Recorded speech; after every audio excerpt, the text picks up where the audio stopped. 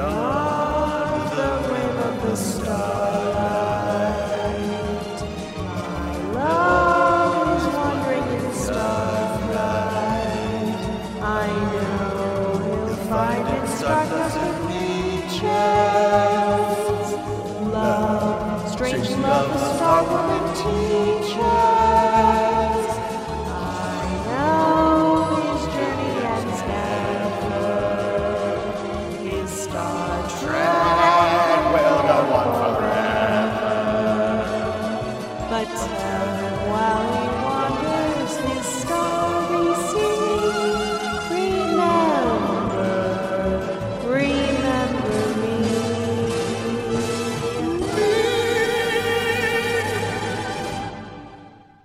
Slow down, Kirk, you go too fast. You gotta make the shore leave last. Just kicking down and getting spores. Looking for fun and feeling groovy. Feeling groovy. Feeling groovy. Ba ba ba ba ba ba. Star Trek's groovy.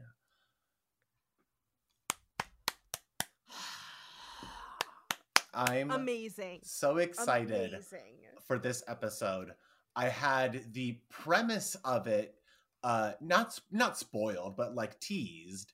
I believe it might have been Wiz from Wizard Live who asked if I had gotten to the hippie Spock episode yet.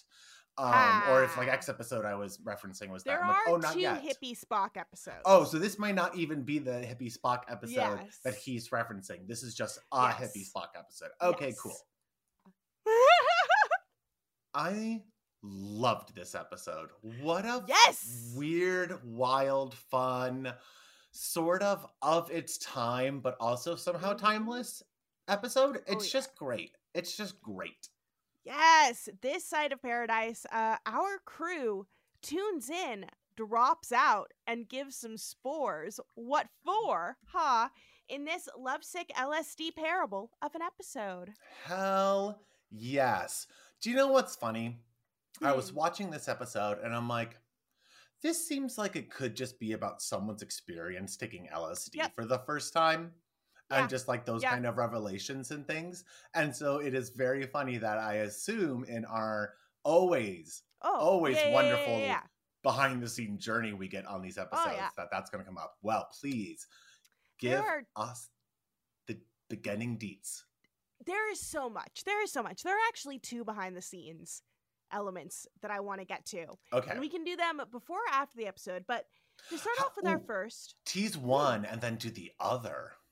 Oh, okay. So let me tease the writer of this episode, Nathan Butler, which is, of course, the nom de plume for Jerry Soule, writer of the Corbomite Maneuver. Okay. Now, why would such a sir choose to take his name off of this episode? Credits with whom he shares DC Fontana. Well, there's some drama, and it involves our favorite bad boy of science fiction, Harlan Ellison. Okay. I have no mouth, but I must cuss some people out in a sci-fi bulletin, apparently. Oh my god. Okay. So we are going to get bad beef between sci-fi writers. Yes. Wild shit. And literally all of it is just because Harlan Ellison is like off his fucking nut. But this was, of course, written by Jerry Soule originally, and later rewritten by DC Fontana, our very favorite.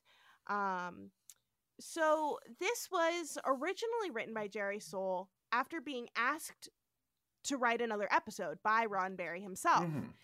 He had, of course, done a lot on Corbomite Maneuver. He really felt like he put a lot of the elements of Star Trek into it based on like how much he went into it with Justman and Roddenberry. I would argue, and most people would argue, and Roddenberry would definitely argue, that, like, no, he fucking didn't. Like, he wrote a really good episode, and it was the second episode of the season, and he was clearly brought on to help and, like, give his ideas and stuff, and he was paid for that, and, like, Roddenberry really appreciated him. Like, he asked him to write another episode for him. And he will ask him to write another episode again later, which apparently didn't go well either. Oh, boy. But I don't know that story. Third time's not a charm. So yeah, so this story originated as an original story by Jerry Soule. His big sci-fi contribution to this, he's like, spores. They're a spore, and when you add water, they become another thing.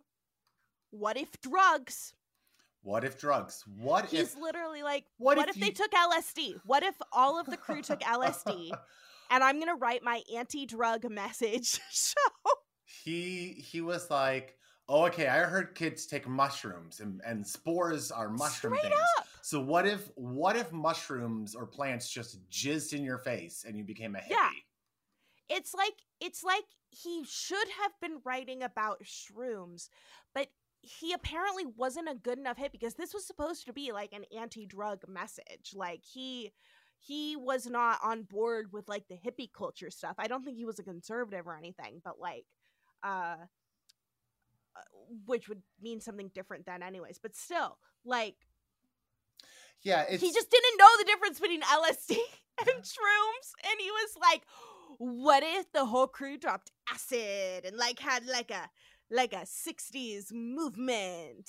Yeah, it's sort of like a weird,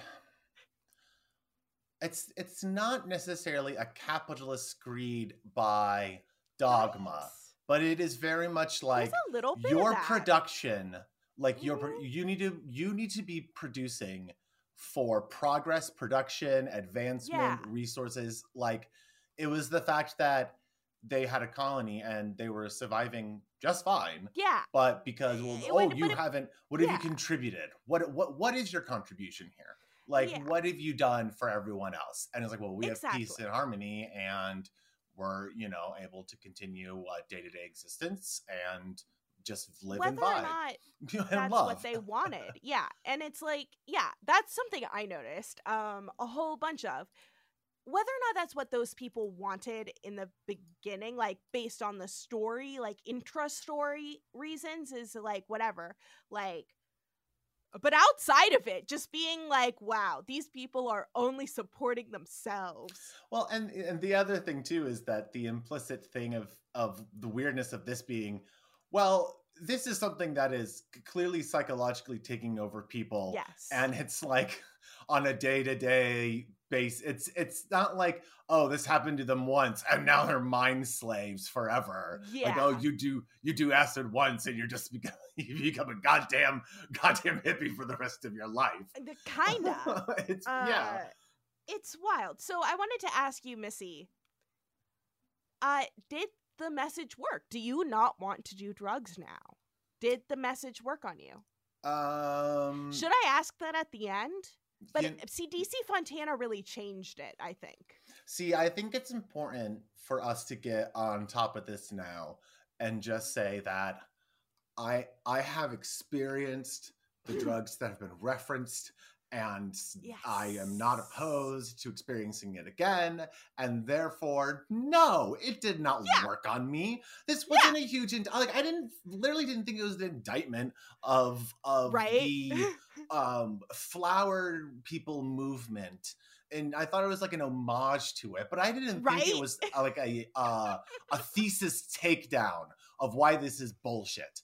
I was just sort of like, no, okay, like, it just turned them into a society of people who were pacifist and Luddites, in the sense of they were anti-technology because they were, like, anti-industrialist, which is a sort of like, okay, it's just like a vibe, you know what I mean? Yeah. Like, there are a lot of like cultures that exist now in our contemporary times that do not benefit from most of the advanced technology that we have, and would look backwards compared to how we're living, in our society as is.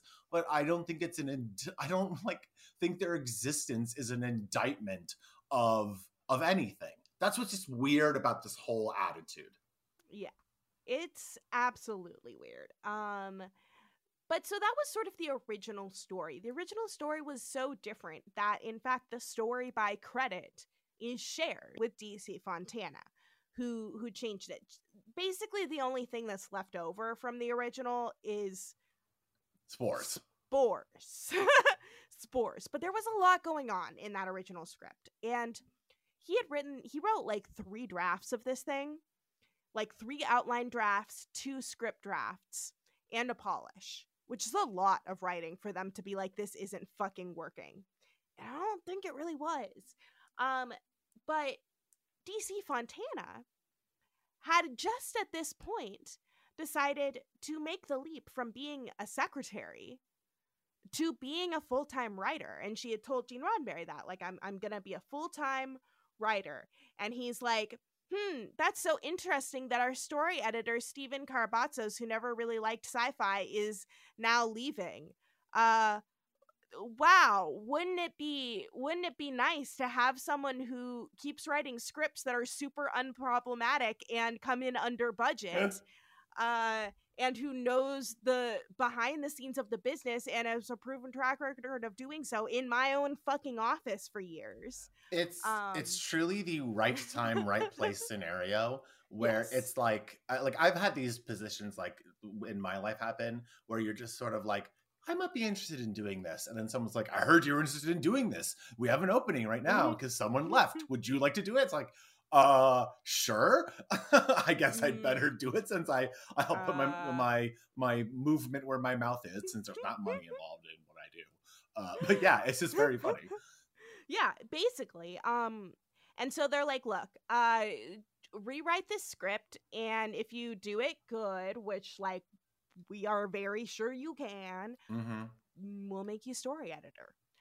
And a woman being first off, there were very few women in that role, even as writers. But to be the, as DC Fontana said, this is quoting her, to be the female story editor for an action adventure series was unheard of. Yes. Because women, it would be like, oh, maybe like a sitcom or a soap opera or something where it's like, well, oh, this is more womany. Like, this is where women can come, right, or whatever. Like, women were having a hard time even breaking into fantasy and science fiction as a genre at that time, because it just seemed like a boys thing to do. And partly because the stereotype was only boys are interested in this thing, you know, because men were only ones writing it, so the only ones that interested, so it was like a secular thing in there. Yeah. And the many women who did had to do it under names like DC Fontana instead of Dorothy. So this is her, like, rewrite script. It is her first one before being story editor, basically as story editor, which is a role that she maintained up until the next generation, when she chose to leave because Roddenberry was a wild racist by that point, instead of just, a wild many things at that point, due likely to dementia, in addition to other things. Because at this point, he was, like, excited to kind of spit in everyone's faces by having his female story editor, who is literally so good that, like, she's undeniable, you know? So not only is it all those things, this is the first Star Trek episode I ever saw as a young person. We started watching it partway through the episode. It came on Sci-Fi Channel. My parents were flipping through the channels, and they had seen it as young people, and my dad knew things about it. Like, he didn't say he was a Star Trek fan, but, like, he could, like, name things from the episodes and this and that, and I'm like, wow, there must have just not been that much TV on. 3 channels. But so I'll note when the TV turned on and when I started watching Star Trek. I was hooked from this very first episode. This is wonderful. It's your little origin story. It is. So Jerry Soule, however, did not hear about this rewrite basically until it was rewritten. And he had been kind of writing, like he had been calling the studio, being like, so what's up with the Day of the Spores? Oh. What's been going on with that one? Someone was like, I'm not going to tell him, you tell him. No, I don't want to tell him, you tell him. And then, like, finally they, like, sent him the script, and he was just sad about it. And we'll hear about what a little bitch he was later. I like imagine like, oh, he was sad about it, being like, oh, okay, well, he's a bitch about it. There were a lot of bitches. There was a lot of bitching going around. Yeah.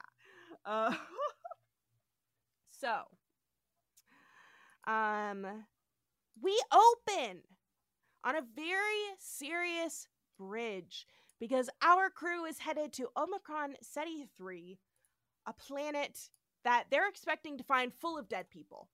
Just a dead world, because there is apparently a thing called Berthold rays that are all over that planet. No one knew about them until recently, but they melt humans. They melt humans and animals, and no one can be there for very long. And it's been 3 years since these people have gotten there. So there's no people. If that, like, there's no goo. Like, there will probably be, like, fucked up buildings, you know?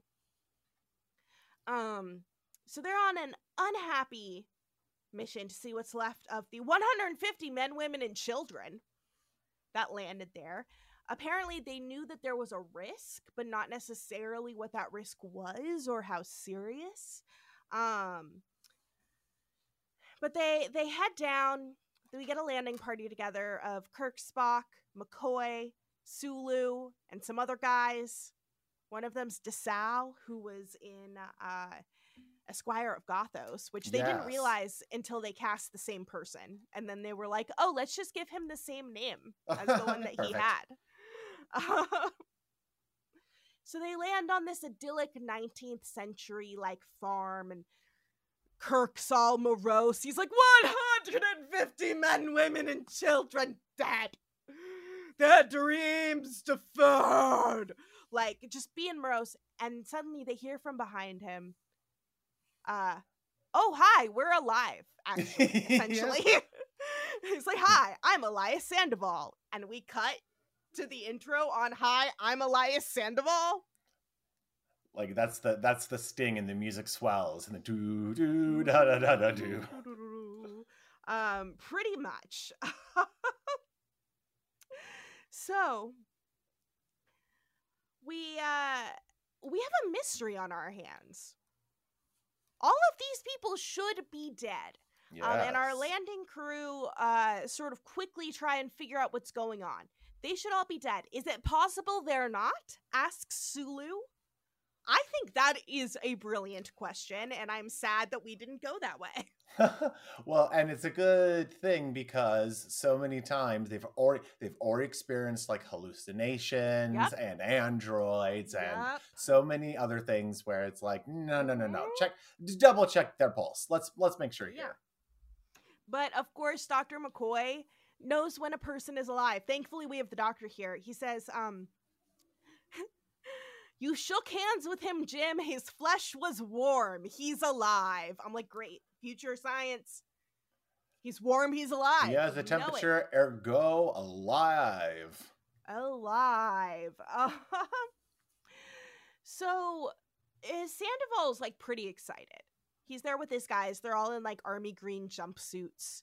And they're just like, oh, like, we're so happy to see you. We haven't seen anyone else for, like, 4 years since we got here. He's like, I can't wait to show you around the place. Like, oh my gosh, we have buildings that are here, and we have people. You'll love both of those things. So let's go take a look at them. Yeah, let's look at those things. He says, our philosophy is a simple one, that men should return to a less complicated life. We have few mechanical things here. No vehicles, no weapons. We live in harmony, complete peace. Which is a great way to lampshade the fact that they were at Disney's Golden Oak Ranch. I was going to say, what fucking location did they film this at that was clearly just like there's a moment later on when they're in a field that is just like a field, and you see some buildings. It's fake. It's a fake field. The field is fake. The field was actually done days later in a quarry because Jill Ireland, who plays Layla, got sick over the weekend and they thought she had the measles, so she couldn't go to set. Oh my God. So they had to do those shots later in a quarry, and the director was like, can we like have grass maybe? And the set department was like, yeah, dude, like we will create an entire landscape for you. And he was like, oh my God. Yeah, they did a great job, didn't they? It looked like a fucking field. Yeah, it genuinely did. That's okay then. But yeah, they were at Disney's Golden Oak Ranch, and you'll notice like later on when they're inside the house, which is basically right now, they take them inside, and this house is beautiful, and it has like china on the wall, and like it's like decked out, and that's probably because it's fucking Disney, because it's not like anyone else would think to make it look like that. And having just spent some time in a Disney hotel, boy, they have all sorts of random crap all over the fucking place. Oh yes, God, I love getting the updates from people like who go to the parks and stuff, and I'll just see like, oh look, a new very inside niche reference to like oh this magazine that if you happen to subscribe to going up, it's like, look, it's this character that existed for like 2 weeks on page 4, and you're like, oh great. Good job, cool. One person who remembered to put that somewhere. It's exactly. I'm surprised. I wonder if there are any hidden Mickeys. Do you know, I was about to joke in this being like, when you said like, and if you'll notice the one scene, it's like, oh, is there a Mickey Mouse in the background? It's like, hello! And he's like, oh shit, I walked on the set. I'm trying to get backstage. Oh, I'm sorry, everyone. Oh, Captain Kirk. Oh, you're real good, Captain Kirk. Love you. Bye.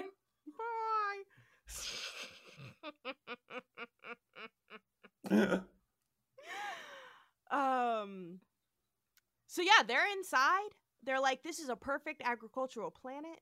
Sandoval's like, meet our lead botanist, Layla Kalami. And I have wanted the name Layla since I was a child, and I did not put those two things together until rewatching this. You're like, this is where it comes from. I'm like, oh, that's why I thought that was like the best name to have. This was Jill Ireland, and she was nervous about the role because she had just seen What Little Girls Are Made Of with Sherry Jackson, who had like this. She was the first person that NBC was on to make sure that there was no side boob. Oh yes, like, yeah. I was gonna say her titties. Very like amazing outfits that would look appropriate on Drag Race, but in Star Trek, it's a little risque. Only the minorest risque. Yep, they got to make sure no titty, no side titty. Yeah, it was like this overalls thing with crossing overalls. So she was worried, but she should not have been, because she's also in a green jumpsuit with just like a little tank like t-shirt underneath. Oh yeah, she looks great. Later on, she's in a pair of overalls, green overalls, which I'm just like, oh, I'm so jealous. I know I can get them. They're not that rare, but like I just have not sought out a pair of green overalls, and I need that in my wardrobe. Right. No, they look fantastic. It's definitely like eco chic, like everyone's in the same jumpsuit. I don't know, it just all looks very nice on them despite being very plain. So they're like, hello. Oh, you don't need to introduce me to Mr. Spock. I already know him. And we get this like we get the little romance trill from Shore Leave, which they're going to reuse 1,000,000 times. A lot of the music in this episode was from Shore Leave. It's Jared Fried's score. And it's the Ruth theme, because Ruth was like the lady that Kirk was into in that episode. But now it's between Spock and Layla, and she is giving him heavy eyes, and he is making no face. But we see Captain Kirk's eyes for just a moment. He notices that look. He can always tell when a woman is hot for somebody. Oh yes, yeah. And I mini squealed when I realized ooh, we're gonna get some Spock like love life drama. Like we don't dip into that often, but it's just so funny. We're like, oh, they have a history, and you're like, yeah, I bet they do. Yeah. This is one of the reasons that DC Fontana was considered like the mother of Spock. That Leonard Nimoy considered her that too. We focus on Spock in a lot of her episodes because she finds him really interesting because he fucking is. She is correct. So everyone sort of splits up to do their own investigating because the people there are not being forthright. They're just like, so you're supposed to be dead, but you're definitely alive. And they're like, look at our beautiful home. So they're like, we're just gonna spread out because they're like, yeah, check out whatever you want. And the facts are not facting at all. Sulu and his lieutenant buddy, I think his name is Kowalski or something. Yeah. They realize there's no animals anywhere on the farm. In fact, Sulu's like, I wouldn't know if there was something wrong if it was 2 feet from me. And they're like, there's like an evil plant 2 feet away from him. Well, and also the funny thing is that previously, him having been the botany expert. Oh, good point. Like the fact that he's like, I wouldn't know a farm theme. I'm like, okay, Sulu. So I guess I took it as, oh, I grew up in the city. I don't know anything about farm life. Mm-hmm. But he just said farms, and I'm like, I bet you do. I bet you have more than a base knowledge of how agriculture works if you're a botany expert. But okay, Sulu, go off, queen. Pretty much. And Kirk confirms later that there were animals brought there. That's like the weird part. So clearly the animals are dead. McCoy has been examining people and they are all in Superman levels of health. And later on when Kirk gives him the like little red floppy disk of medical records, he finds that like previous ailments that these people have had are being healed down to regrowing an appendix. Yeah, that was interesting. Organs that are gone. Like, well, like, Bones is like, well, the record of his appendix is gone, but now it's back. Pretty much. He's like, it works on me. Like, it can tell that I broke ribs, like, that are now healed, but like these fucks, nothing. Now, I don't think this is a spoiler, but they never really explain how that happens. It just is sort of like spores. You know, oh, well, how do we explain why they aren't being dead by the supposed, you know, it's not radiation, but the ray exposure. Yeah. And they're just like, well, they just keep regenerating. Why? Plants. Spores. Okay. And then DeSalle, he's looking around. He's like, no, like, it's true. This is a perfect agricultural planet, but they have literally only settled the amount they need. They're subsistence farming for only themselves. Like, wow, that's such a big deal. How terrible for them to just be living a happy life, taking care of themselves. Yeah, exactly. Like, it's funny to me because they're like, oh, this is bad. I'm like, they've essentially recreated like what we have near our city, which is just like a living history farm exhibit. It's just like we have basic sustenance and maybe a gift shop. You know, it's just like, I don't, what else do they need? Like, I guess, to be fair, if their expectation is, oh, you're a colony of 150, you know, oh, there should be 500 of you. I guess I don't know how much to be fucking, but you know, it's just sort of one of those things where like, oh, you'd be branching off, you'd be exploring new areas. And it is sort of like, I mean, it has only been 3 years. What do you expect them to do in 3 years with what they like? What were they given? What I don't know the parameters, but like, what is the average colony growth rate? Like, I don't really know. Like, you thought they were dead and they have like at least subsistence farming. Like, you should be a bit more grateful, bitches, that they're here. Yeah, you basically this is where a little bit of assuming has to come in. Like, you have to assume that they wanted to make a bigger colony or set up a bigger colony that could support like refugees or like, you know, various Federation style efforts, presumably. But again, we have to presume. But the reason why they haven't like reached out is because they have a subspace radio that like no one knows how to work, which is wild. They're like, yeah, broke, we can't fix it. And they're like, none of this is making sense. And he's like, Kirk's like, it's like a puzzle and all the pieces are the same color. There's no clue how to put them together. Which there are, well, okay. One, there are puzzles that are like that. And two, by definition, a puzzle has different shapes to put them together. And so it's kind of like, well, then you don't have a puzzle. You have something different if you can't put them together. You just have like a series of blocks or something. It's like, it's so confusing. So meanwhile, Spock is off with Layla examining plants and asking direct questions like, how are you alive? And Spock's kind of not letting back on this. He's like, have you survived here? He's like, and she says, later.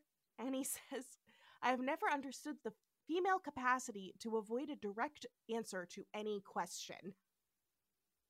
All she said was later, my guy. Yeah. It is very quick to be like, okay, well, this woman is suspicious for everything she does now. And she basically is, like, she is just, like, smiling.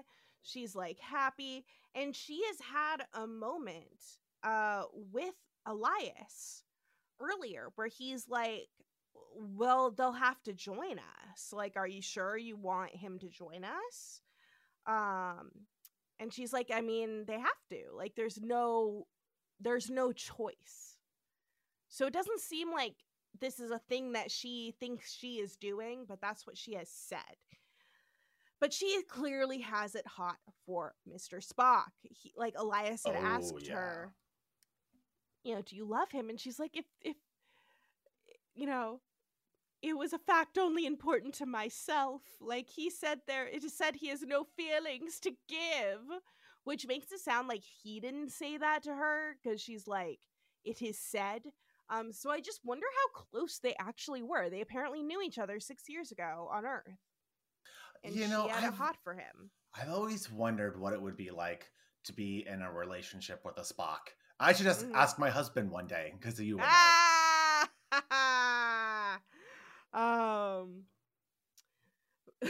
But she is being kind of weird. Like she walks up to him, she touches his chest and is like, there's been a side of you that no one knows, but I know that it exists. And he's like, I would like to know how you are alive.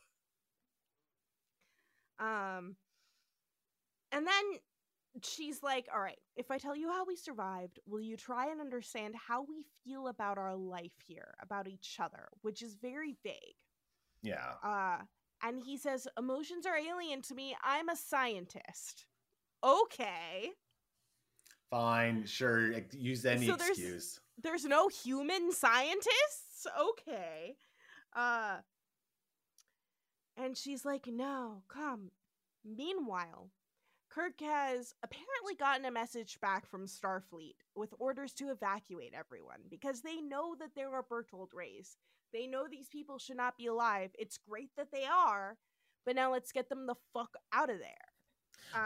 They're like, hey, you overstayed your welcome at too many places where colonists shouldn't have survived. And it's always nasty shit behind it. You need to get out of here. We're not having another one of these situations. It's always some bullshit. This is the third or fourth time this series you've done this. Like, come on, you should know better by now. But Elias is like, fuck no. Like, we're not leaving. We're in perfect health. Why would we leave? And Kirk is like, you don't understand, dude. Like, I have orders. I'm gonna do them whether or not you help me. And he's like, then I won't help you, I guess. He's like, we're in perfect health. No one has even died here. And Kirk is like, what about the animals? And Elias says, we're vegetarians. Not an answer to the fucking question. Not an answer to the question, but at the same point, like, I mean, I can understand a society pivoting because they're like, you know, I mean, here's the thing. I gotta be like you know what's hard? Keeping livestock alive. Like, we could just do plants. Like, do we have to go through this whole cycle of like tearing down land again and like disrupting nature for these big old cows? You know, we know that we now know, you know, which the 60s people didn't know, just like how devastating livestock is on the environment. And maybe they knew that by then too. So they were just like, no, we don't need this anymore. It's like an amazing question, but it's not a wrong answer. Like, it's just weird. It's just a really weird answer. Like, there are answers that make sense because it wasn't worth the resources to keep them alive. Okay, that makes sense. Not just we're vegetarians and so they evaporated. Like, okay. But Elias is like, no, I'm not going to help you, and it's not important. Nothing's important, then we leave. I'm just going to go about my business. And they are shocked. We head back to the field where Spock and Layla, who we see are framed above a plant. A spooky plant made by Hua Chang, who made a similar spooky plant in an Outer Limits episode. Called Unknown Specimen. I really liked the plants. They were very well designed. I mean, the few moments where the heads were turned and they'd be like, and just start moving toward it. I'm glad by the time Jumanji came around, the creepy plant tech had advanced, because those plants scared the shit out of me growing up. These ones were cute and adorable threats. Just adorable little threats, you know? So she's like, it doesn't matter how this thing works. It doesn't matter all the specifications, but it brings us perfect health and happiness. And Spock is like, what you're describing sounds like something called a happiness pill, which does not exist. Mm-hmm. And please tell me what the fuck is going on. And she says, I was the first person to find the spores. And as she says that, the plant explodes. It sneezes all over Leonard Nimoy. Just a bunch of white goo. Well, white fluff. Fluff with a little bit of sparklies in it. Right onto him. And he immediately hits the ground. He is freaking out. He's like, no! Oh my god, no! He's like holding his head. He's like, stop! And she's like, oh my god, like this should not be hurting you. It didn't hurt any of us. And he has an iconic line. He says, I am not like you. Layla, bitch, grow up.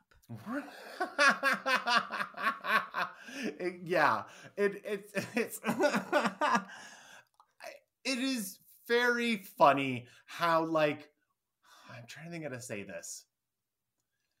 He makes everyone pansies. The writer just, like, I mean, I know DC Fontaine, like, took a stab at it, but it's just funny how the inherent sort of just, like, bleh-ness of everyone just sort of, like, leaks out when they're underneath the spore influence. It's just funny. It is wild. But then the pain stops and he like takes a breath and he's like, oh, like, I understand. She's like, you understand. You belong to us and we belong to you.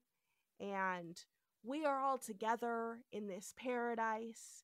And he smiles and he says, I love you. I can love you. And they kiss. Aww. Meanwhile, Kirk is trying to get his bearings with Sandoval, who is still entirely refusing to help. He like walks out and he's like, I'm not helping you. And McCoy says, would you like to use a butterfly net on him, Captain? Because this guy is just floating around, like, without a care in the world. Oh, yeah. He just, like, shows up and he's like, hey, you need some happiness? I can help you with that. I can help you with that. Kirk's like, no, I think we'll use up, something, but he gets cut off. Very funny. And then he's like, all right, let's bring all of our people together and figure out what's going on. Hey, we haven't heard from for a little while, Mr. Spock. He usually checks in. So we cut to a beautiful field where Spock and Layla are laying down looking at the clouds. Yep. Spock's like, that one looks like a dragon. And she's like, I've never seen a dragon. He's like, I have seen a dragon on Benegaria 7, but I never stopped to look at clouds before or rainbows. It's great. He's like, I could tell you how a rainbow is made. I can tell you why it exists, but I've never stopped to actually look at one before. Yeah, I've never considered its beauty. Which sounds exactly like what someone on LSD would say, to be fair. Yep. That's a very well-written depiction of some of the shit that happens when you're on LSD. Hey, here's a normal thing that I've never stopped to think about before. It is weird how complex things are when you stop down and think about it. And now we get to the first scene of Star Trek I ever saw. Which is the conversation between Spock and Kirk. Okay. Because we are hearing Spock's communicator go off throughout this entire exchange. He is just not picking up his phone. Yes. But eventually, while they're making out, she picks up the phone. And Kirk's like, Spock, is that you? He's like, yes, Captain, what do you want? Kirk's like, where are you? And Spock says, I don't believe I want to tell you. What? So Kirk's like, Spock, I don't know what you think you're doing, but this is an order. Report back to the settlement in 10 minutes. And Spock says, I don't think so. And Kirk's like, you don't think so? What? It's Kirk and Uhura who are both there, and they look at each other like, did this bitch really say, like, what the fuck, Spock? Excuse me? It's Kirk and McCoy. They are looking at each other like, what is going on? And he's like, you don't think so? What? He goes, I don't think so, sir. What? I mean, to be fair, when he said, I don't think so, what? My thought response was, I don't think so, sir. Like, in my head, I'm like, oh, no. And Spock just drops the communicator, still open, just making out. And then we get, like, one of my favorite little exchanges with Kirk and Spock. Kirk's like, Spock, the frequency's open, but he doesn't answer. And McCoy is like, that didn't sound like Spock at all, Jim. And Kirk says, no, I thought you said you might like him if he mellowed out a little, which he has definitely said. Like, we have heard this again and again. And McCoy goes, I didn't say that. And Kirk's like, you said that. Yeah. And he's like, not exactly. He might be in trouble. It's like, aw, you do like Spock. Yeah, of course. You do like Spock. And yeah, so that was the first scene I ever saw, and I was like, what's going on? And my parents are like, well, you see, he's not supposed to have any emotions. And I'm like, hooked. Yeah, I just thought that's a really sweet moment of their friends wanting their friend back to the way he was. So they use Spock's communicator as a homing beacon, and Kirk and a lieutenant, not DeSalle, and Sulu, like, find it about 100 yards away from Spock, where Spock is, which is hanging from a tree, laughing with Layla, which was apparently improvised by the director. It's like the one and only time he had them change a setup because he noticed the tree, and he's like, why don't you get in that tree? So he's like fucking around with Layla, hanging from a tree. Yeah, they just walk up. When Kirk approaches them, we see Spock hanging upside down with his legs wrapped around it, and he's just like looking at Layla like, ha ha ha ha ha. Straight up. They are shocked. They are flipping out. They're like, fuck. So Kirk is like, what the hell are you doing? Like, we need to leave this planet. We need to get these colonists together. Spock's like, oh, Jim, you silly boy. We're not leaving, but we should get you straightened out. Kirk is taken aback. He's like, you're under arrest. Like, yeah, you're in Sulu's custody. Yeah, this is like mutiny. You can't do this. Like, what is going on? And it's almost like he's trying to, like, shake something loose in Spock. And Spock's like, oh, well, okay. Well, why don't you guys come with us? And it's like, that's not what being arrested is, but okay. Yeah, and they start walking away, and it's almost as if Spock is skipping as he leaves. Yes. He is just so, he's like, okay, blah, blah, blah, blah. Like, does not care. Nope. Bouncing along, he leading them directly to, that's right, s'more spore flowers. S'more spores. And Sulu and our lieutenant get a face directly full of them. Kirk, however, does not, and clearly doesn't get enough to overcome his overwhelming shock at what is going on. Most of the shock, I think, being that a plant just jizzed in his face. Exactly. Sulu, however, is doing this great high smile.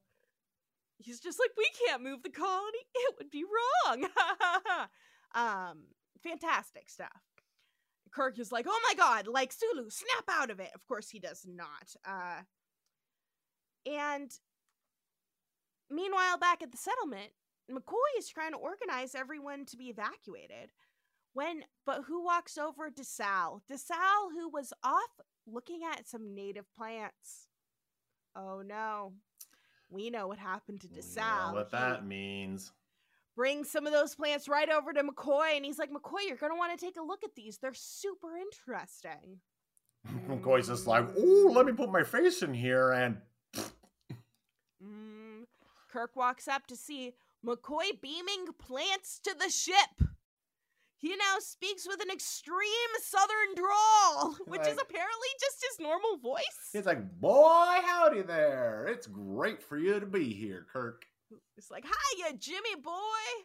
All you gotta do is relax. And Kirk's like, how many did you beam up? Is this when he has the mint julep in his hand?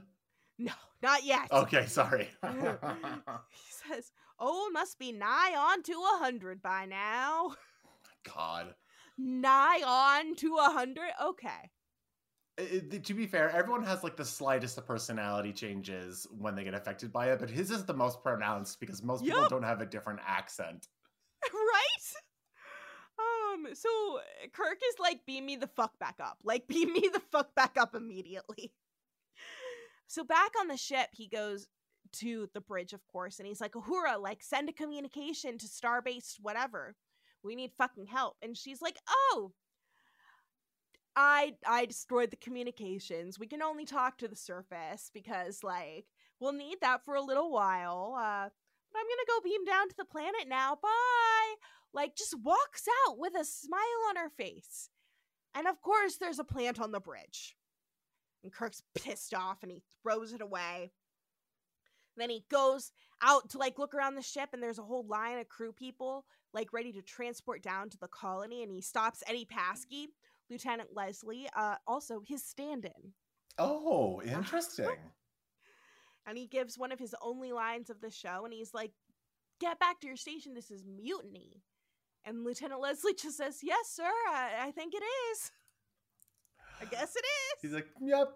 And the line is, like, 20 people long that we can see, and it's implied that it's stretching back farther than even what that is. It's so funny.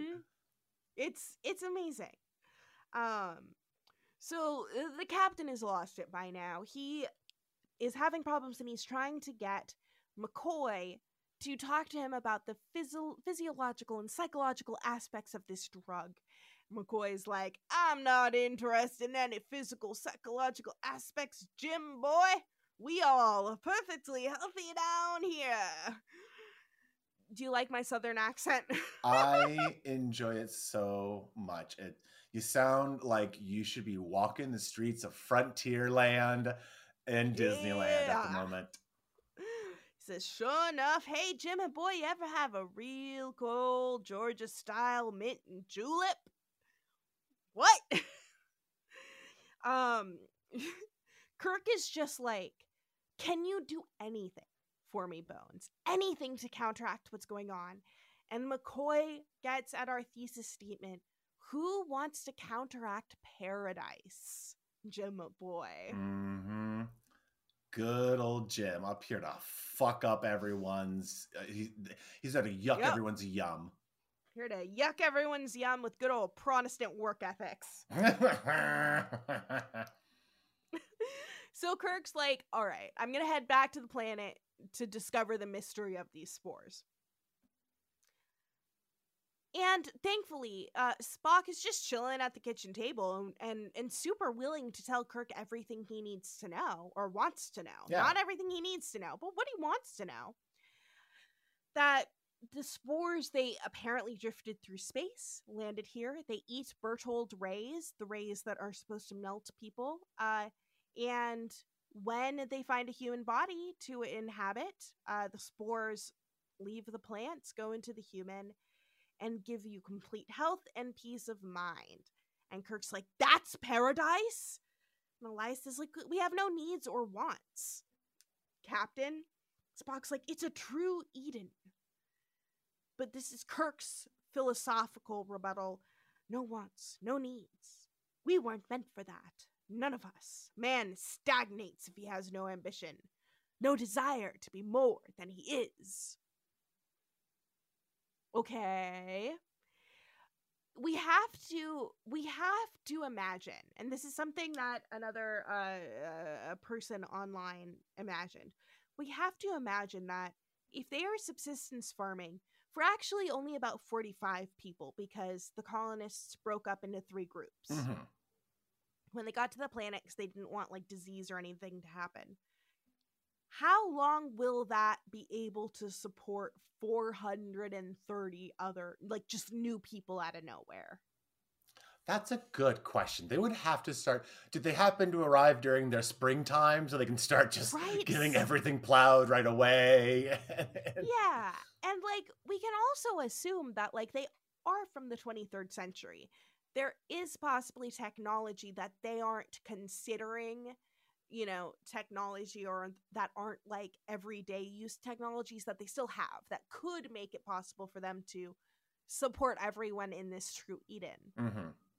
But what if they all just starve after a couple days? So we have to assume that, sort of. We don't have to. I choose to. Because it's funny. I choose to too now. Back on the bridge, Kirk is sad and he's alone. And he's effectively marooned there because there's a bunch of shots of him just like listlessly looking around the bridge.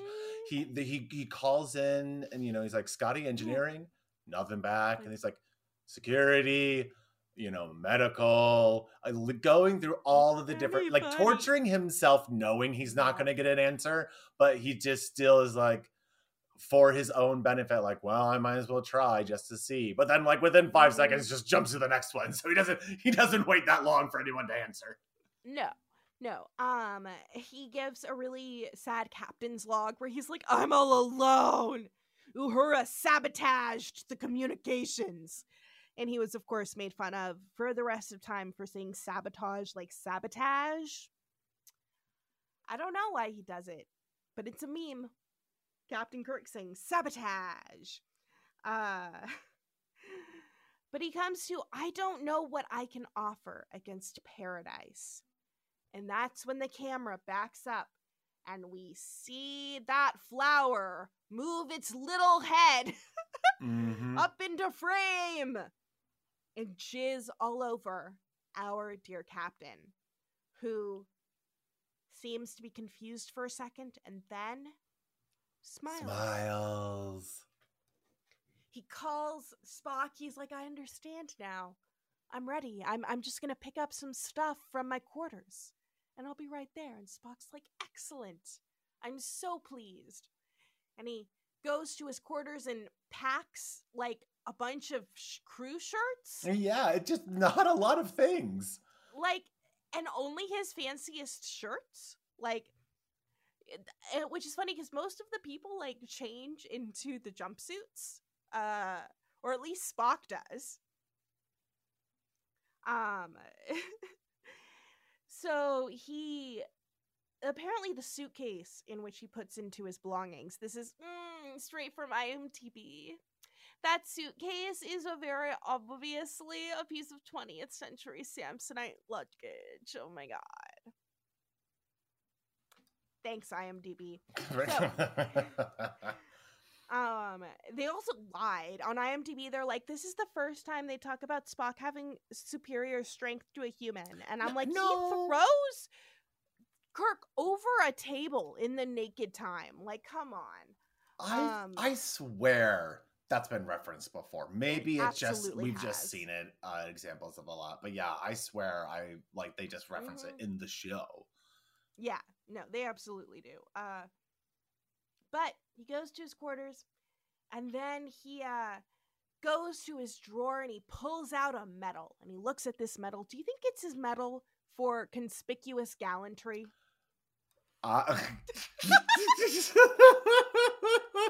Yes, it absolutely is. There is nothing else he would look at than his medal. Oh my god, for significant gallantry.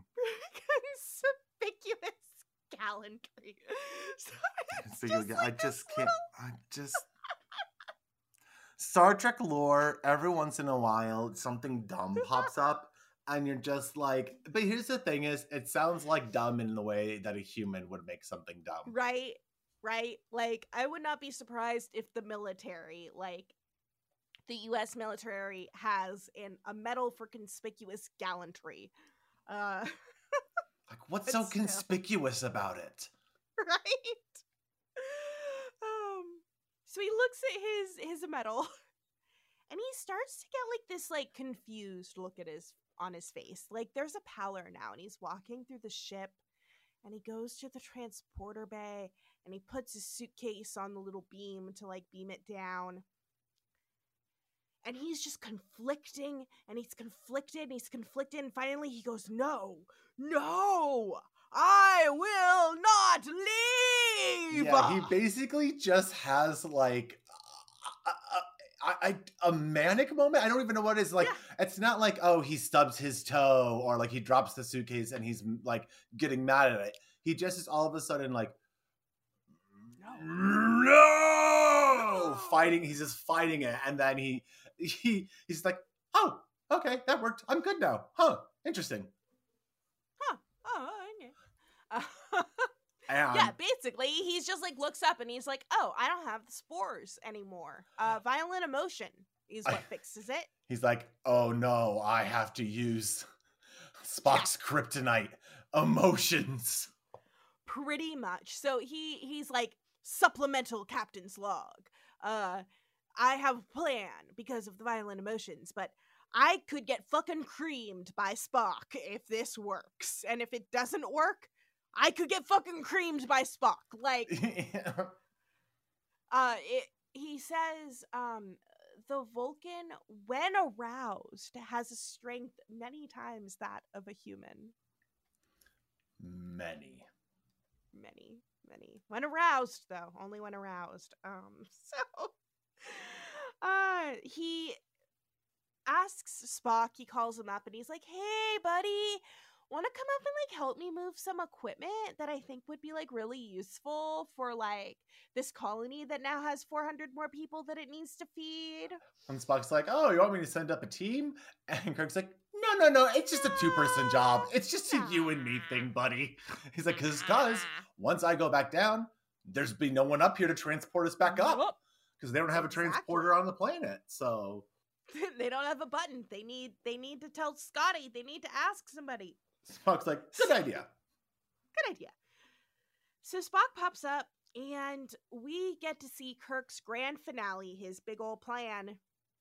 A racist tirade. Yeah. Specious. To get specious tirade. Well, and also specious tirade. Also, like, in a way, it is both that and then also calling him a computer, which is apparently like that is the most offensive slur you can use against a Vulcan, or at least Spock specifically, because he hates it. Multiple times already, we have seen Spock get triggered by being accused of being similar to a computer. It is so funny. Straight up. He calls him a half-breed, which Spock is like, well, that is correct. Like, however, I suppose I am, in a way, if you're going to try to be, if you're going to be very base about it. You're going to be basic.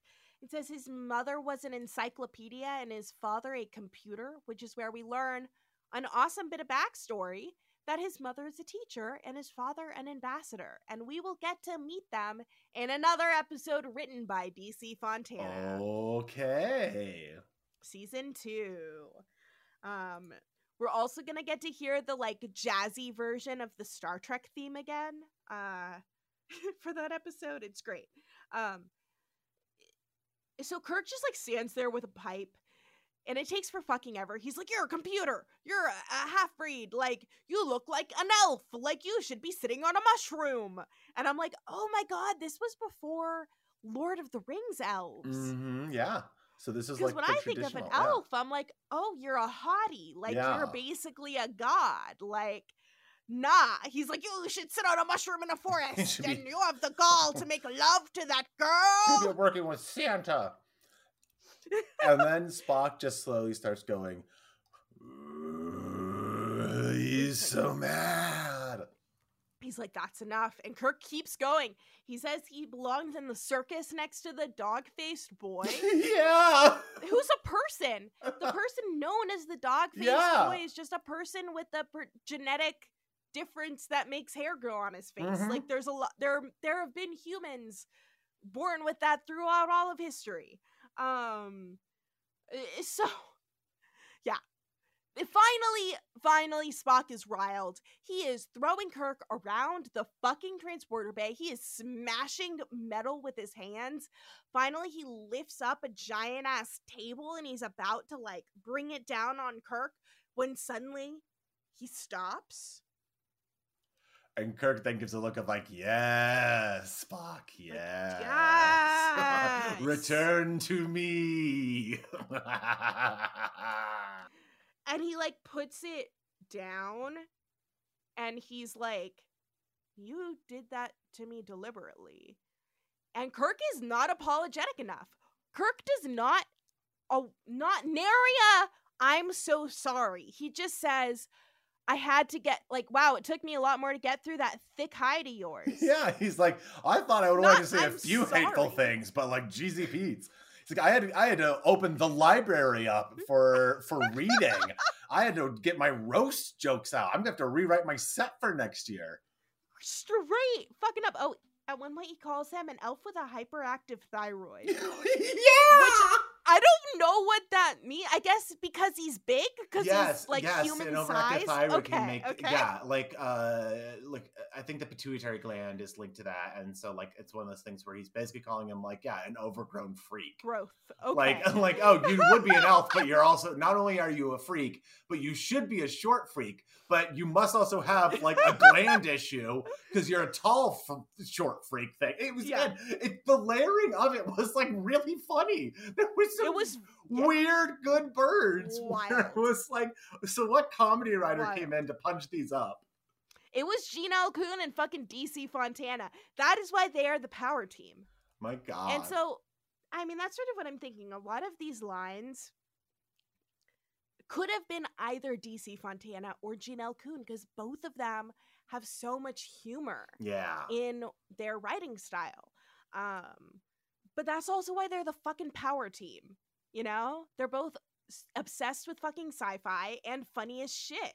I mean, when I saw produced by G.L. Kuhn in the credits at the end, I gave myself a smile. I'm like, hey, good Gene. Hey. It's our Gene. It's our second Gene. So this is apparently the second of 2 episodes where Kirk calls Spock a half-breed. Yeah. That is not an uncommon thing, unfortunately. Yeah. But it's interesting because the first time it was used was in What Are Little Girls Made Of? And that was when he made sure to think that as they were creating an android of him so that the android would call Spock a half-breed, thus signaling to Spock that that is not Captain Kirk. Exactly. Because Captain Kirk would never just shout slurs at him. I guess it's not slurs, racist abuse, specious abuse at him.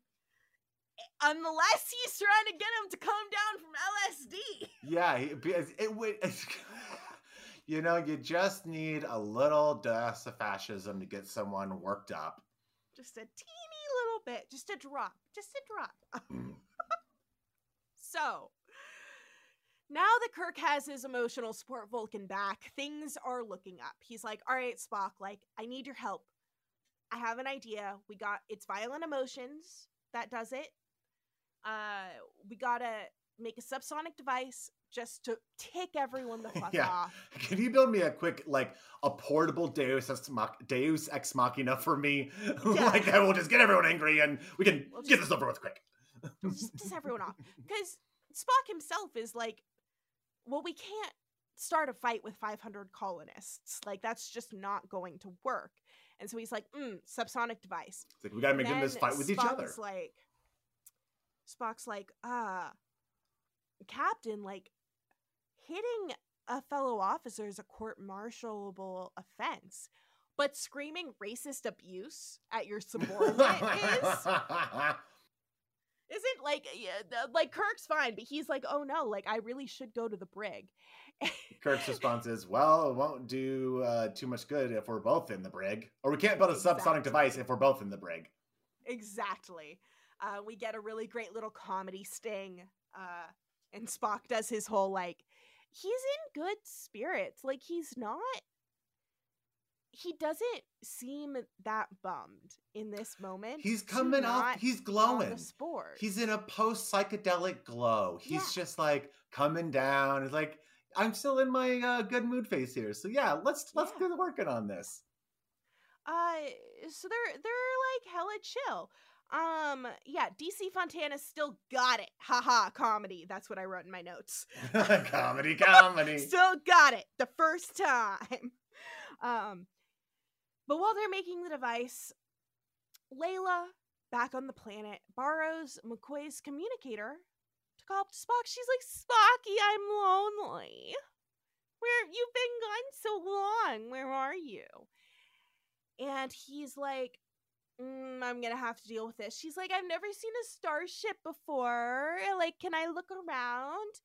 And he's like, yes, beam up. Like, I will beam you up. And Kirk's like, are you sure you want to talk to her? And he's like, I must. Mm-hmm. And it's like quite badass of him, even though she put him in this position. Yeah. I'd either talk to her or slap her. One of the two, but I will get I'll get this done eventually. Basically. And he beams her up. She runs to hug him, and he doesn't make any move. Yeah. And she has tried to initiate physical contact. She went to, like, take his hand to lead him to the flowers, and he very pointedly put his arms behind his back. Yeah. Like, he is being explicit and implicit. No. And she can't deal with it. He is the definition of given nothing. He was delivering not a thing. It was rough stuff. Yeah. And she immediately knows something's wrong. She's like, oh my God, you're not one of us anymore. You've lost your connection to the spore. And she's so sad that she is crying, and she goes, oh my God, and I've lost them too. Yeah, I was like, oh shit. It was this overwhelming sadness was her emotion. Like, goddamn. She's like, we can go back. Like, we can go back. We can get the spores again. Like, there's no other world in which we can be in love but here. And he says, I can only love you if I'm on LSD. Basically. But he has such a beautiful fucking line, and I don't know if this is Kuhn, if this is Soul, or if this is DC Fontana. But he says, I have a responsibility to this ship, to that man on the bridge. I am what I am, Layla, and if there are self-made purgatories, then we all have to live in them. Mine can be no worse than someone else's. Quite the breakup line. Right? Right? No, don't worry. I'm gonna be in hell. I'm gonna be in that bland place in between heaven and hell when I leave too. So just so you know, you're not just gonna be the only one that's sad. Yeah. And at the end, she asks Mr. Spock. She says, "Do you mind if I say I still love you?" Bitch, let it go. And he doesn't say anything. She says, "You never told me if you had another name." And he says, "You couldn't pronounce it." And that is another fact that is echoed through the ages of Star Trek, that Spock does have another name that is unpronounceable by humans. Which I love. So, Kirk and Spock have to set off their subsonic devices now. And we see, as the colonists and the shipmates get into a bunch of fights, we see Sulu accidentally bumps into DeSalle, and DeSalle is like, "You're a clumsy bitch!" Like, socks him. And then there's two other officers and this one guy who we like to call 50s guy, because he's always in a red shirt and he looks like he has a face that's been punched a bunch. Mm-hmm. This is stuntman Bobby Bass with his one line of the entire series, and he's on it a lot. He goes, break it up. Nice. Bobby Bass. We see they're all fighting, and then we see Sandoval walk up to McCoy as he's sitting under a tree drinking a nice Georgia mint julep with a piece of grass between his teeth. And he's all like, "So, like, doctor, we have perfect health here, so I'll figure out another job for you. I've been thinking about it." And McCoy's like, "Excuse me!" "You dare think I can do anything but be a doctor, you bitch." He's like, "You'll see how..." He takes the piece of grass out from between his teeth, and he goes, "You want to see how fast I can put you in a hospital?" And he says, "Just a minute, you better make me a mechanic, then I can treat little tin gods like you." Oh, what? Again, who is writing so these burns? They are going for it. That's wow. So McCoy socks him in the fucking face. And then Sandoval goes down. He's like pretty pissed. And then they both sort of realize in that moment, like, the spores leave them. Oopsie poodle. And McCoy's like, I'm sorry. Like, I don't know what just came over me. You know, and Elias is looking around like, "Oh my God, like, we've done nothing here. Yeah, we've spent 3 years and we've accomplished nothing. Like, I came to make this planet a garden." And McCoy's like, "Obviously, you can't stay here. Like, the Bertold rays will kill you without the spores." And Elias is like, "You know what? Like, I would like to go. Like, I want to get some work done. Yeah. I'm going to help you evacuate everyone." And back up on the ship, apparently all of our crew members have been calling in quite contritely, as Mr. Spock says. They're all like,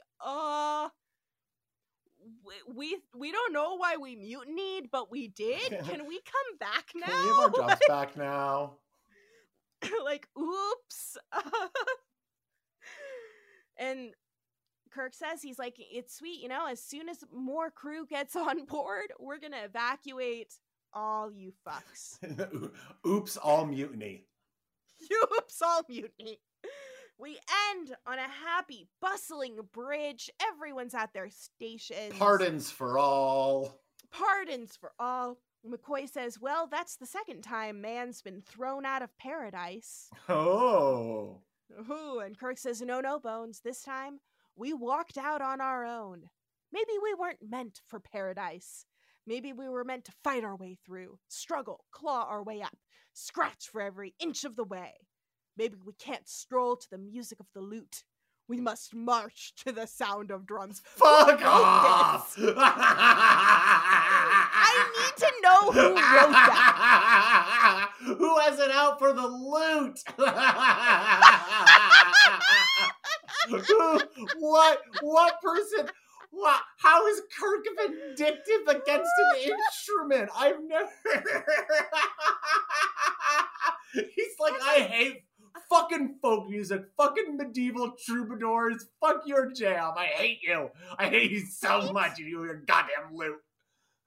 And I have like a feeling, and I didn't look this up because the next line is Spock saying, "Oh, poetry, Captain, non-regulation." Is this someone else's poem? And also non-regulation. Like, wait a minute. Yeah, they have like an approved mean? canon of poetry that military personnel are allowed to read. What is this nonsense that got very casually introduced? Okay, I am looking. I just like Googled those lines, and the only thing that is coming up is Star Trek. So I think that he's just saying like, wow, that was like poetry what you just said there. Yeah, I think that's what I kind of inferred from it, but it is just funny the way that he said non-regulation, as if this was some sort of league in which you can be a poetry or not a poet. And so Kirk's like, well, we haven't heard from you about it, Mr. Spock. And this is the saddest line. He says, I have little to say about it, Captain, except that for the first time in my life, I was happy. Do, do, do, do, do, do, do. He's like, I'll never get that high again. Pretty much. Never. My left and right brain won't talk to each other because I cannot be on LSD, man. It's not good for me. He's like, I don't like the things I discovered about myself. I don't like it. So that is This Side of Paradise. One of the like interpretations of this that I have seen in fan spaces, which I think is really interesting and cute, is that this is someone basically trying to make Spock straight, and he just wants to be with his boyfriends, Kirk and McCoy. This is a story about how Spock can't be tied down by no woman, none of them. Pretty much. He is helping Kirk with the marriage to his ship and their little open polyamorous triangle between him and McCoy and Spock. Which all of them married to the ship. Ship to death. All of them. All of them. Of course, this was a very well received episode. People loved it.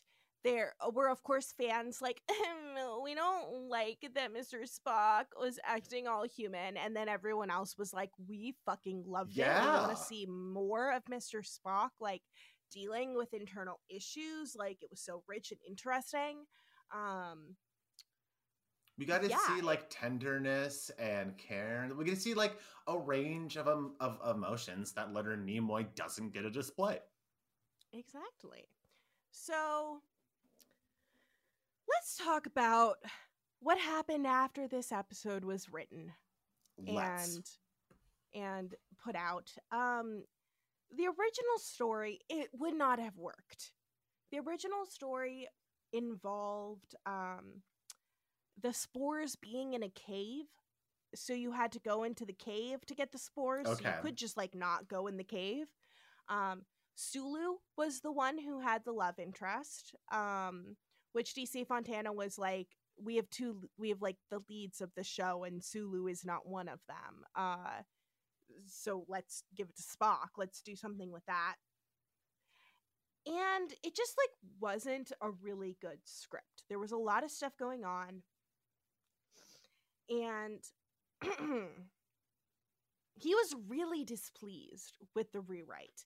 He got it like right before it was basically put into production. He was left out and he was pretty bummed about it. And so he started sort of calling around to like the other sci-fi guys, like Simon Winselberg, also known as Espar David, which was this pseudonym he used for What Are Little Girls Made Of.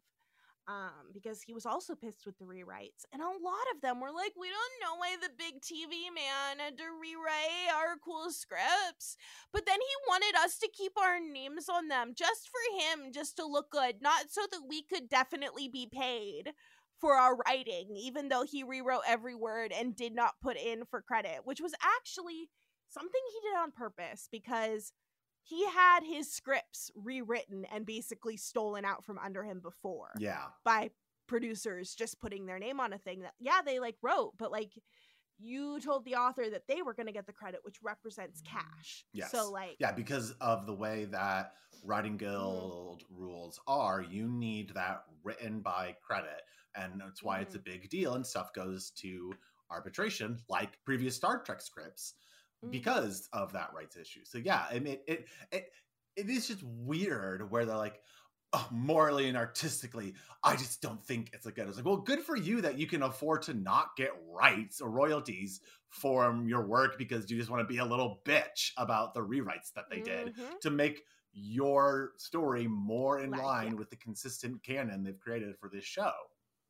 Pretty much. And of course, like, this had been a consistent problem in fucking Star Trek because Gene Roddenberry wanted to use these feathers in the writer's cap. Yeah. He wanted to use sci-fi writers of fiction, of novels and literature, not screenwriters. And so they don't like know the fucking process. Exactly.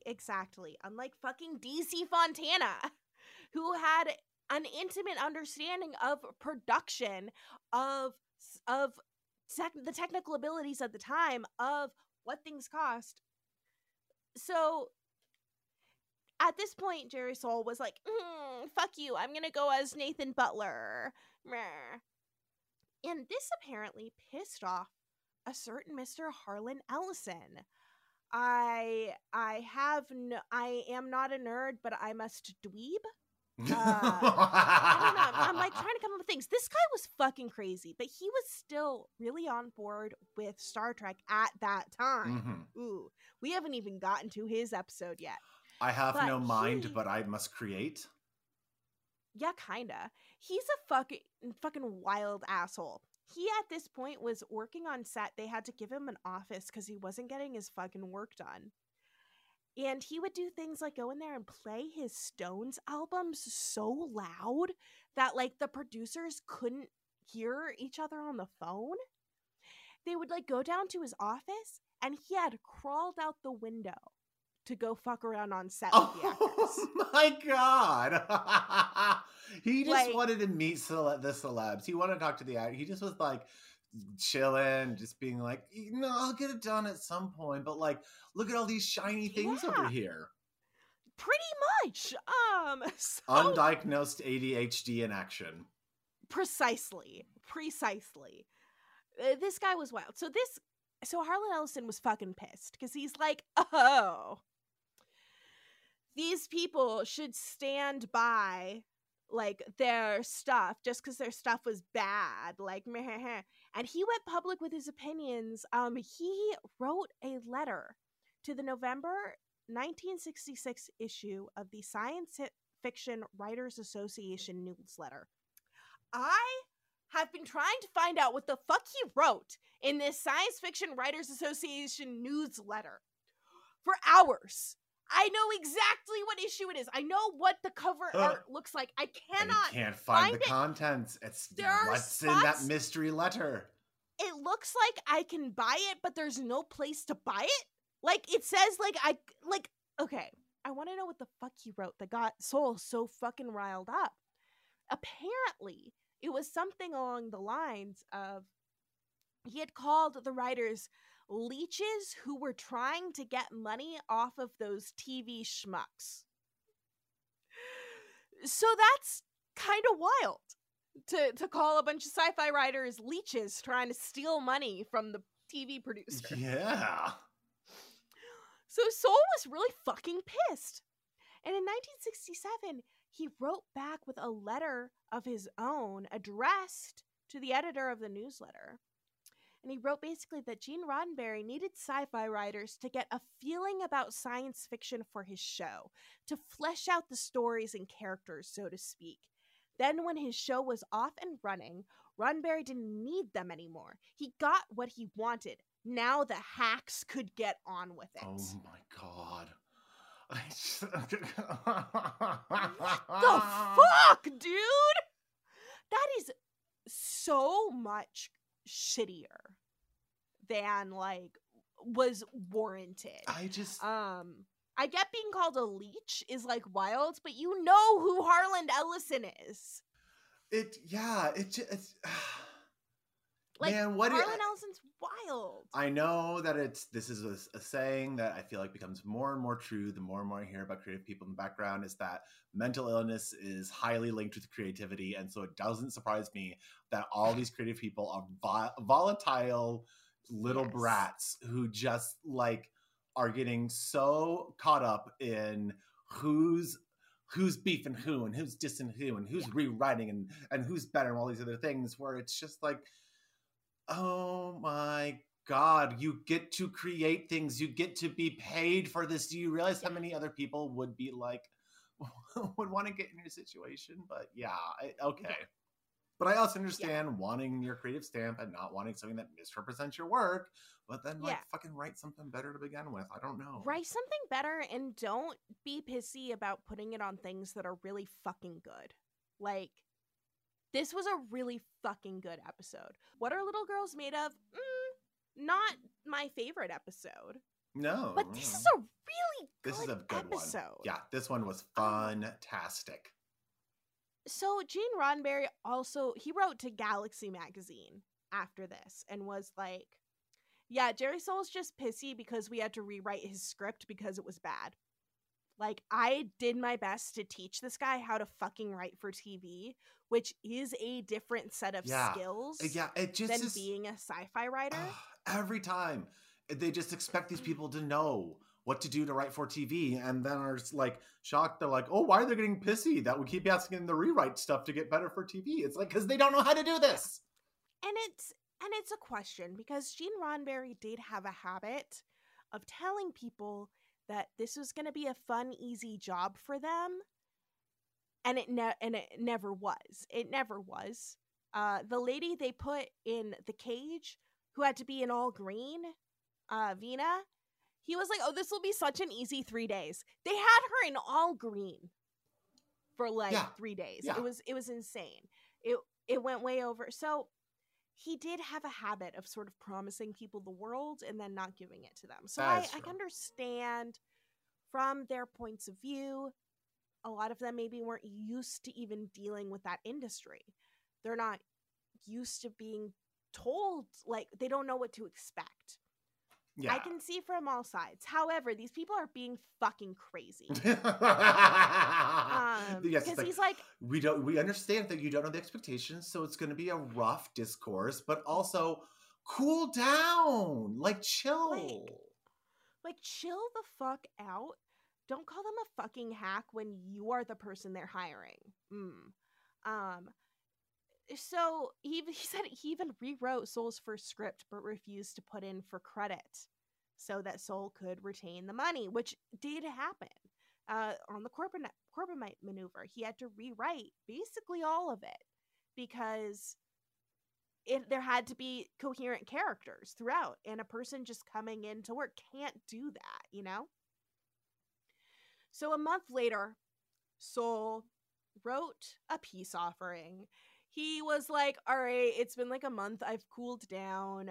Hey, Gene, Space Seed was real good. And Gene was like, thank you for your comments about Space Seed, starring Ricardo Montalban. Comments are appreciated. Executive producer, Gene Roddenberry, Star Trek. Like, form letter. And so Soul wrote back like a really nice, like mushy note, like, I got caught up in the sauce. I got lost in the sauce. Sorry. I thought that Harlan was speaking for you. And he said wild shit, like mostly blaming Harlan, which honestly, like, dude, you know who fucking Harlan Ellison is. Yeah. You've read any of his things. The man is off is fucking crazy. Like, that doesn't excuse the things he says. But if you're hearing something that comes out of his mouth and thinking anyone else thought it or said it, you're crazy. Oh, I bet this comes from Gene. Gene's sicking his attack dog Harland on us. Right. And Gene was like, dude, like, whatever. Like, let's not create legends between ourselves that you introduced me to science fiction. Because that's, like, the kind of shit that Soul was saying. Like, we introduced him to sci-fi. Like, we gave him all the sci-fi things. Yeah. And he's like, dude, I wrote one of the first sci-fi scripts in fucking Hollywood. Like, come on. But eventually, their relationship cooled it cooled down, this roiling hot pit of anger. The spores fully released themselves. And they the once again decided to work again about halfway through season 3, which apparently also went poorly, and I don't know why. I'm so excited to find out, though. It's, you know what, it's like they kept hanging back to me like, I can change him. I can fix him. I know what I need to do this time. Yeah, I can fix him. I can fix Gene Roddenberry. No, you fucking can't. Gene Roddenberry couldn't fix Gene Roddenberry. This fuck was out here, like, hiring the first black actors in things, like, really, like, going hard for DC Fontana. And then by the 90s, his brain was so addled that he was like, you know who suck? Women. Yep. Like, yeah. You know who suck? People of other races. Like, you know who aren't cool gay people? It's like, what is going on, dude? Happening? It happens. It happens to the best of us. And that he was not, but he was definitely not some hack who had to have sci-fi introduced to him. So that's the big drama with this episode. It is all of that huge explosion and blow off, and like having to go around to all of the other sci-fi writers and be like, so I heard you hate us. Like, could you maybe not hate us? It is very but we funny got DC. That an episode where the what's the word? Not denouement. Yeah, I guess, but like the climax and denouement revolve around emotions and violent emotions. That a bunch of emotional bitches were dealing with this in the background at the same time and being the opposite of what the effect of the spores was. Yep. Straight up. So is Harlan Ellison the spore in this case? He just bounces around. Yeah, he's the something. Yup. But that's this side of paradise. We've made it to the other side. Fontana. Good, nice, top tier episode.